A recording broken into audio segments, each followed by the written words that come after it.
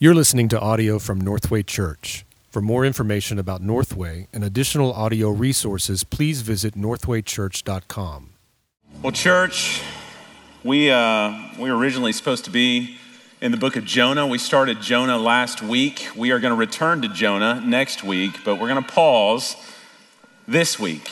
We're going to look at something a bit different that I hope can anchor us here in this season that we're in. You know, this has been an incredibly difficult week. It's been a painful week.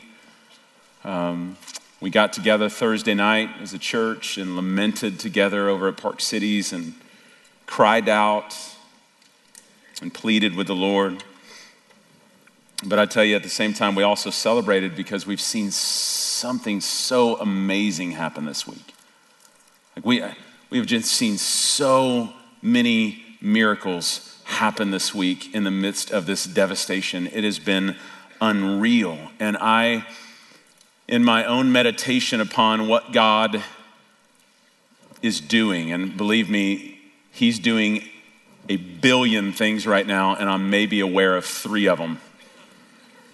But the ones I'm aware of, it's been shifting my attitude this week from that initial posture so many of us feel when tragedy hits, whether it's a natural disaster or a terminal diagnosis, whatever it may be.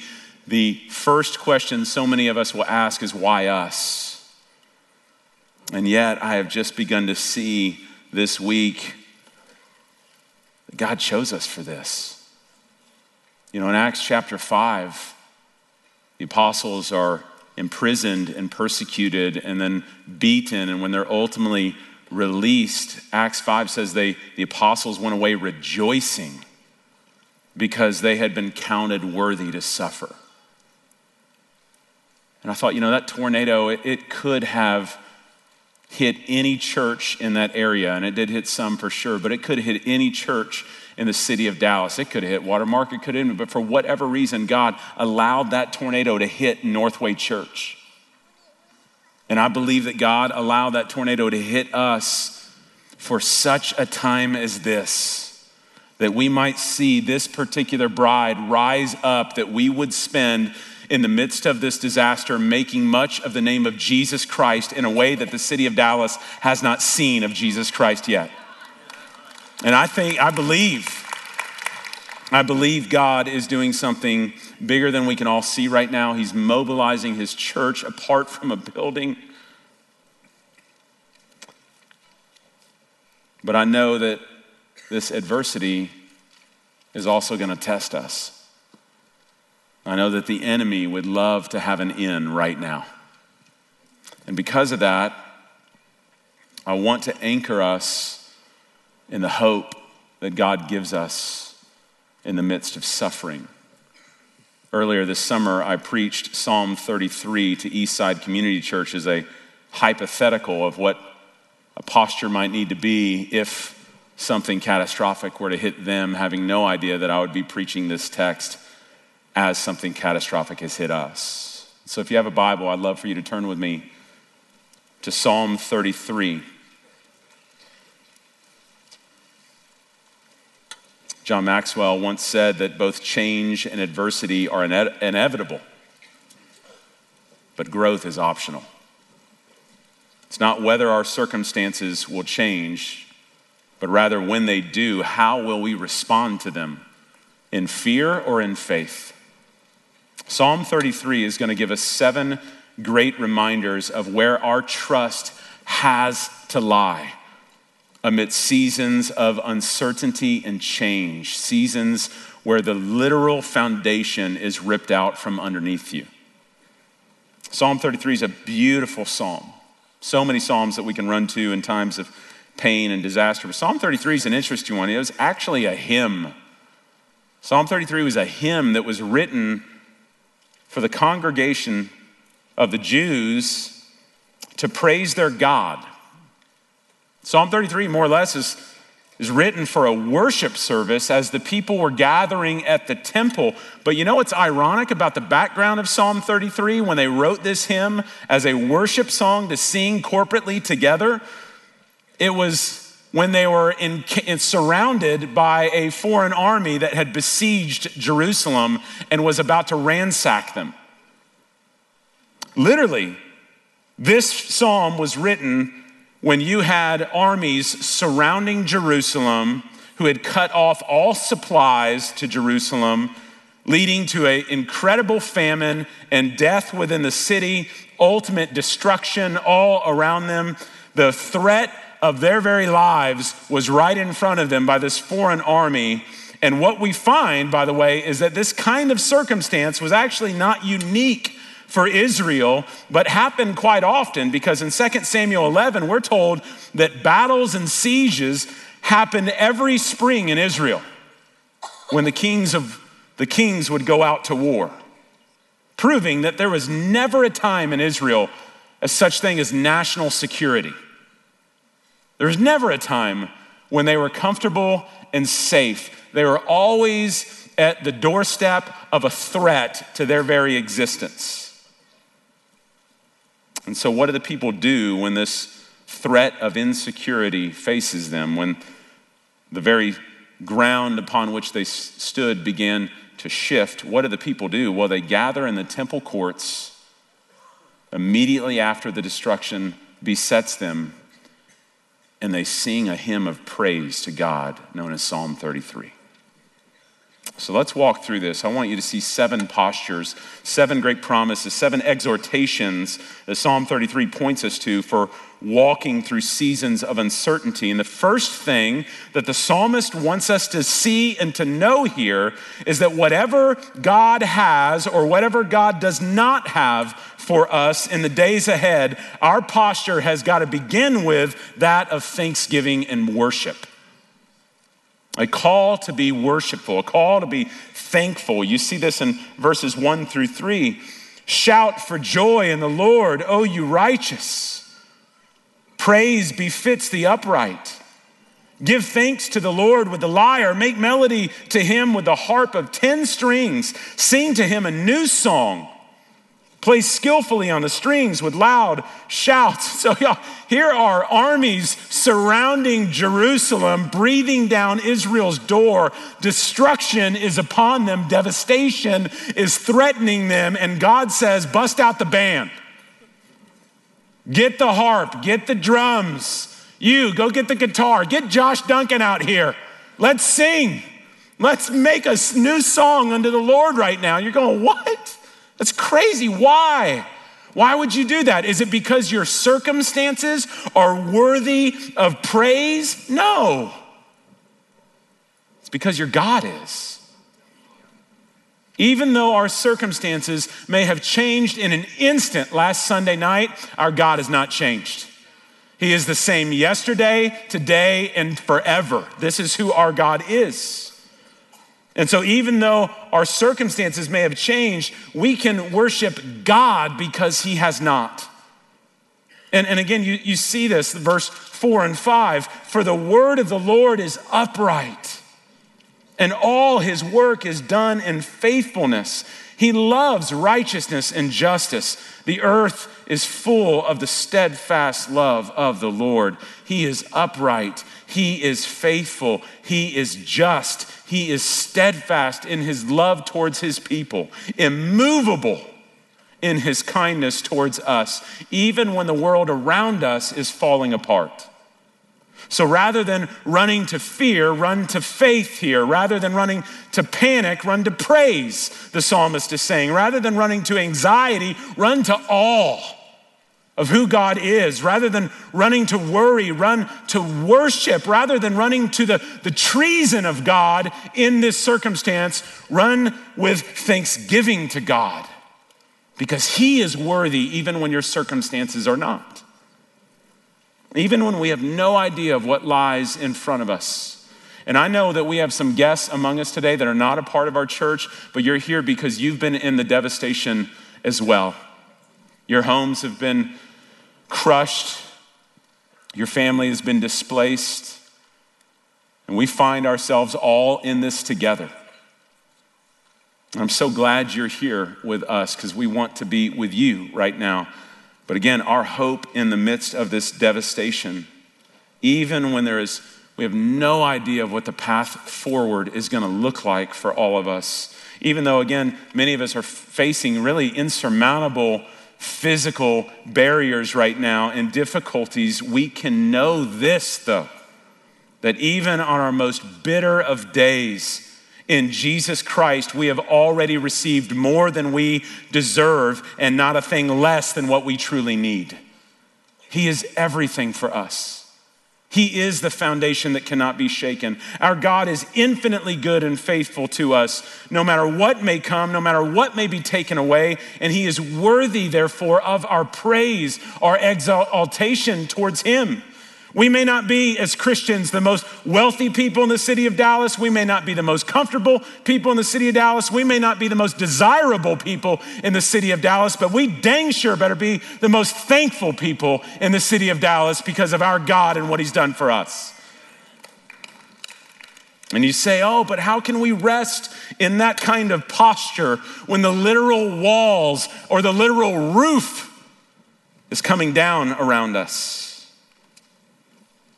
That is because, secondly, we see here, in addition to a call to be thankful, the reason we can is because the Lord is sovereign over everything. You see this in verses 6 through 9. By the word of the Lord, the heavens were made. By the breath of his mouth, all their hosts. He gathers the waters of the sea as a heap. He puts the deeps in storehouses. Let all the earth fear the Lord. Let all the inhabitants of the world stand in awe of him. For he spoke and it came to be. He commanded and it stood firm. You get the idea that the psalmist here is reading Genesis 1. As he's writing out this psalm, he's reflecting on the idea that our God is the one who created the whole world. Everything around us, both visible and invisible, was made by just the word of the mouth of God. And thus he concludes, if our God has done that, then there is not a single molecule or a single event that he is not sovereignly in control of, including tornadoes. So as a result, we can joyfully lay down the control in our own lives and rest in his sovereign plan. The God who made everything is the same God who can sustain everything, even when it falls apart. And we can rest in him as the one who has the power to rescue and redeem and provide as he sees fit. Colossians 1:17, Paul reminds us, he is before all things, and in him all things hold together. Psalm 29:10 reminds us, the Lord sits enthroned over the flood. The Lord is enthroned as king forever. There is nothing that he is not sovereignly in control of. He's got us. We can trust him. And because he is sovereign, the psalmist now points out, thirdly, that nothing can thwart his plans. Look at this in verse 10 and following. The Lord brings the counsel of the nations to nothing. He frustrates the plans of the peoples. The counsel of the Lord stands forever, the plans of his heart to all generations. Blessed is the nation whose God is the Lord, the people whom he has chosen as his heritage. So the armies can conspire, the enemies can threaten, the tornadoes can come barreling down through the city, but because God is good and because God is sovereign, nothing can thwart the plans of God, not even a broken building right now. It may seem like the enemy's winning in the moment, but again, you're only looking at 15 minutes of a 2-hour film here in which God is both the writer, the director, and the producer, and he gets to tell how this thing ends. And he's not done yet. He promises he has the ability to use horrific circumstances that we face to bring about a glorious end that leads to our good and to his glory. Paul wrote in Ephesians chapter 1, verses 11 and 12, in him we were also chosen, having been predestined according to the plan of him who works out everything in conformity with the purpose of his will, in order that we, who were the first to put our hope in Christ, might be for the praise of his glory. Everything he works out in accordance to his will that leads to our praise of his glory. And that is who God is. That's what he's doing. Even Isaiah 59 told us that the arms of the Lord, they're not too short to save. You hold on because our God has got you. He's got us. And should we somehow think that we're the only ones whom God has somehow forgotten about in the midst of this tragedy and overlooked in all his affairs, understand, fourthly here, the psalmist tells us that God sees everything. Look at verse 13 and following. The Lord looks down from heaven. He sees all the children of man. From where he sits enthroned, he looks out on all the inhabitants of the earth. He who fashions the hearts of them all and observes their deeds. He knows right where we're at right now. Do you know that? He knows every need that we have, both as individuals and as a church right now. He can see the pain of the oppressed and the affliction of the oppressor that nobody else can see right now. God can see it. He hasn't forgotten about us. He has not forsaken his promises. You remember the words of David to his son Solomon at the dedication of the temple. This was also quoted in Haggai as well when we were going through that a few weeks ago. David says this, 1 Chronicles 28:20, "Be strong and courageous and do it. Do not be afraid and do not be dismayed, for the Lord God, even my God, is with you. And he will not leave you or forsake you until all the work of the service of the house of the Lord is finished." God has called us to a work. He has not abandoned it. Man, when I preached through Haggai, I said we weren't building a building. Gosh, everything just got flipped around just a little bit since then. The building will get rebuilt, but that's not the work we've been called to primarily. It has been the work of the mission of God to go make disciples in the city of Dallas and unto the ends of the earth that would bring more worshipers in to the glory of God's name. That is the work that we've been called to. That work has not stopped.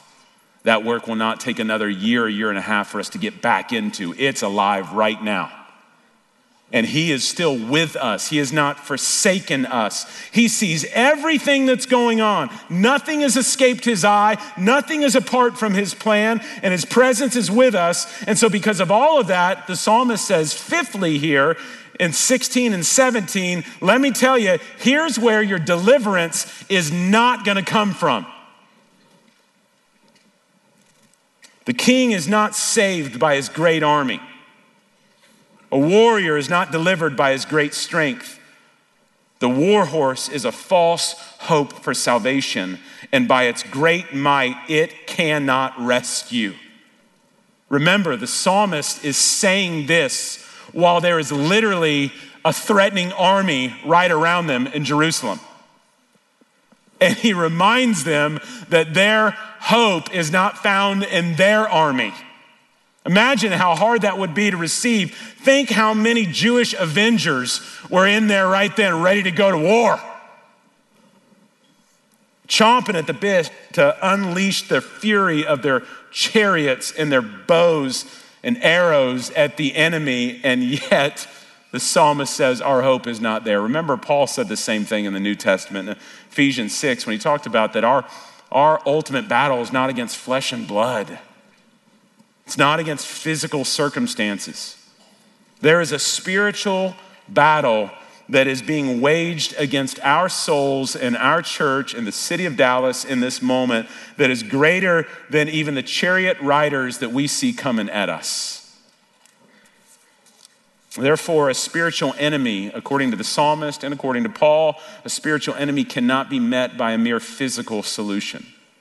There are some situations we're going to find ourselves in that there is no creative strategic plan that can deliver us from. There's no innovative marketing campaign that can help us out of this jam. There's no gifting, no personality, no pill, no weapon, no money, and no building that is ultimately going to be our deliverer. Those things may promise deliverance, but ultimately they are a false hope of salvation. No, don't hear me wrong. We are going to plan. We are going to build. We're going to innovate. We're going to prepare. We just can't put our hope in those things. Those things alone will not bring about the ultimate rescue that our heart and our mind and our soul needs right now in this moment. No, instead, sixthly, the psalmist will tell us, here's where our deliverance does come from. Verse 18 and 19. Behold, the eye of the Lord is on those who fear him, on those whose hope is in his steadfast love, that he may deliver their soul from death and keep them alive in famine. It is our God who is our deliverer and who has the sole sufficiency for what we need in our times of trouble. It is in him who wills and provides for the needs of the saints that we will put our trust in this season. Believe me, y'all, I can struggle right now as an ultimate pragmatist. There is something deep within me right now that knows we have a problem and I want to fix it. I want to find a way that we can just quickly secure our insurance, raise a bunch of money. I don't want to burden Watermark or any other churches or facilities longer than we have to. I don't want to displace our people any longer than I want us to be displaced. I want to relieve the tension. I want to fix this problem. And I have fears too. I've got my own carnal, man-centered fears right now. I do fear probably deep within, if I'm honest, that God, if this goes on too long, are people going to quit coming because what they really want is a building? Are people going to quit giving because they don't have the consumeristic needs that are being met for them right now? And so, God, do we need to hurry up and fix this and get this physical problem put back together? I fear that, and I confess that because I have an idol of control within me. I don't like it when I'm not in control. I don't like it when things are beyond what I have an ability to be able to fix, but we can't miss what God is wanting to do in this. It's the same problem with the feeding of the 5,000. The goal of the feeding of the 5,000 wasn't so that the disciples could figure out how slick they were and how many great resources they had to go feed all these people. The point was that they would look out and go, we can't do this. This is a work that only God can do. And we must do what we cannot do with what we do not have, by bringing the nothing that we have to God so he can multiply it beyond our wildest dreams so that the gospel of Jesus Christ can advance. We can't miss what God is wanting to do here. This is a gift God has given us, y'all. Now, I can't wait for that building to get rebuilt as much as you do, but let me tell you, there is a gift that is being given to us right now, even though it may be wrapped in a harsh package. Because it is teaching us dependence right now. It is teaching us to trust. It is teaching us to pray. And it is teaching us that the church really isn't a building. It's teaching us that we are meant to be a people who are on mission for God. And y'all, do you understand the gift of what's happening right now? I mean, everybody's talking about it right now. Look at the church. Look how mobilized they are. This is how we should be all the time. And yes and amen to that. But do you know what's so beautiful about this? It isn't just the church that's scrambling. It's the way God has prepared the community to receive it. Because even if we were this nimble and this motivated and this missional right now, it doesn't mean the hearts of the community would be open to it. But right now, they are open. And we've been given an open invitation to go in and share the good news of Jesus Christ. There are some of you here today with us at Northway Church, and you would have never come before because of a flyer that was sent to your door, or because we went and sang Christmas carols and annoyed you at Christmas. You would have never come, but you're here now because suffering has a way of leveling the playing field that shows us our need, that we are not God, and we are not going to be on this earth forever, and there's just, in an instant, our lives can change. And deep within us, we are hardwired to long for the only thing that can satisfy, and that is God himself. And he's allowed this harsh thing to happen so that we would be drawn nearer to him in faith and trust. Church, we got to understand, before we turn to brick and mortar, we have got to turn to the Lord. We must be a spirit-dependent people. We have to be careful about putting our hope right now into false saviors. The scripture is full of stories of God's people put in impossible situations, not so that they would try to figure out how strong and clever they are to work their way out of a jam, but to realize how weak they are and in need of God's strength, so that when we call upon him for his sufficiency and he delivers us, then he gets all the glory. So Northway, let's remember the psalmist's plea here. We're not to put our trust in the perceived strength of our chariots. We are to put our trust in God the Father through the finished work of God the Son by the power supplied to us by God the Spirit. Humble, dependent prayer in this season by our church will be the clearest evidence that we believe verse 18 and 19. The absence of prayer in the life of our church in this season will most assuredly be the evidence that that there is the presence of pride in our own chariots. The question that remains, though, is what do we do in the meantime? Until God delivers us from the perceived threats around us, what do we do in the meantime? And seventhly and finally, you see here in the Psalm, in verse 20 and following, this is our response. Our soul waits for the Lord. He is our help and our shield. For our heart is glad in him because we trust in his holy name. Let your steadfast love, O Lord, be upon us, even as we hope in you. What do we do in the meantime, Northway Church?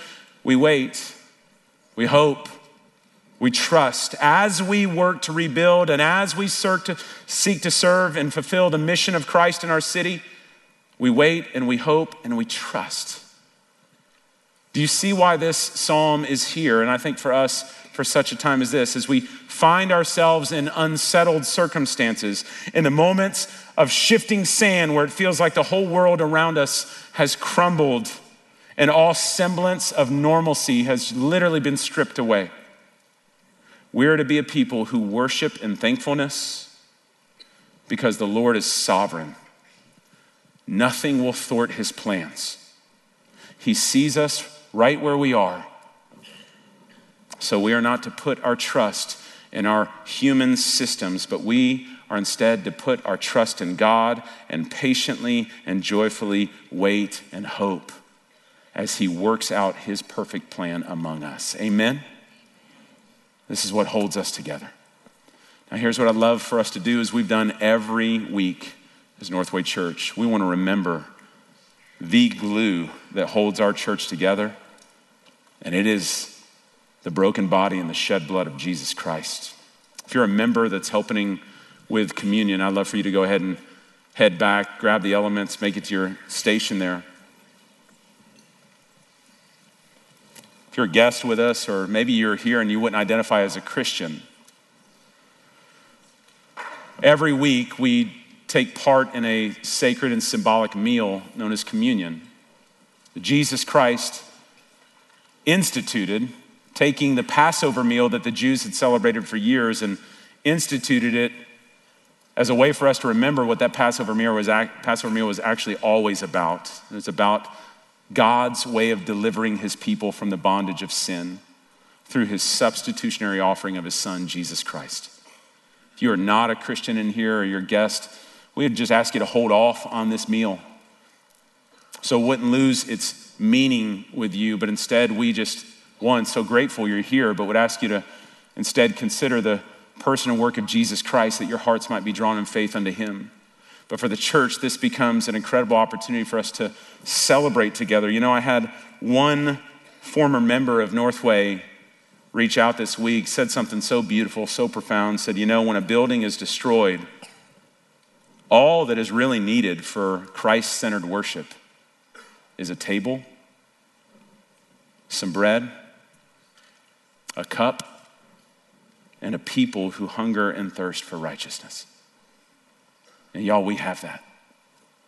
And so we remember the night that Christ was betrayed when he shared in that meal. And he held up the bread and he said, this bread is my body. It's broken for you. It's a reminder that sin brings about death. Sin brings about eternal alienation from God. Sin brings about affliction. And yet Christ came to be that substitute for us. He came to take that death for us. And then Christ held up the cup and said, this cup represents my blood, the blood of a new covenant, which is poured out for the forgiveness of your sins. And we're to drink in remembrance of him, reminding ourselves that it is not our works that have saved us. It is not our merit that has earned us favor with God and brought us back into relationship with God. It is the work of Christ alone that we rest in. His shed blood on that cross, which has covered our sin, has atoned for us, has washed our sins as far as the east is from the west. To the deepest parts of the sea, he has cast it, and we have been forgiven. So as a church, we are to remember him, not our own selves. And so what a great opportunity in the midst of this devastation, Northway Church, for us to come to the proverbial table, to take of the bread and of the cup and be reminded of the sacrifice of Jesus that has, is, and forever will hold us together. You know, I find it interesting when you used to Google Northway Church or the Village Dallas Northway before, the thing that would always come up is pictures of our sanctuary. People would always comment, man, that sanctuary, that church, they've got such a beautiful sanctuary. But no, we have got to remind ourselves right now in communion, the best thing about our church never was our sanctuary. It is our Savior. And it's in him that we will remember. I'm gonna pray for us, and as you feel led, here's how we're gonna roll. It's gonna be real messy this week. I'm gonna let you know this, okay? We're doing intinction, we're not passing, so we're gonna come and we're gonna dip. We're gonna do this orderly. We've got ushers who are gonna help you. Essentially, everybody's gonna head out one direction as the ushers tell you, and you're gonna circle basically your whole section as you take the elements and then return back to your seat. And it's gonna be messy. You're gonna have people getting up in front of you. You're gonna have people butting into you. Can I tell you what? That's the beauty.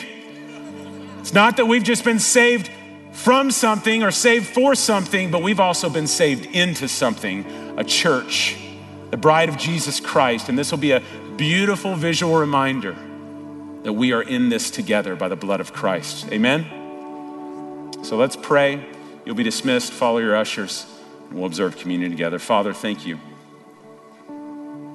Thank you for the reminder in this season of tragedy and devastation.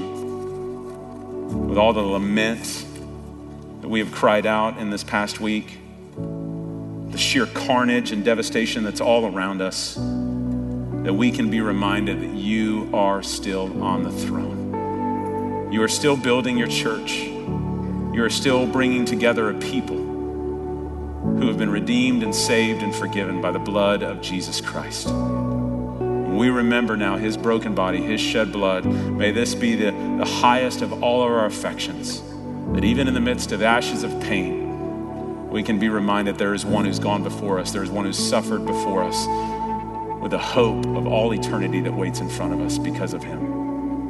And so we thank you and we praise you in the name of Jesus Christ our Lord. Amen.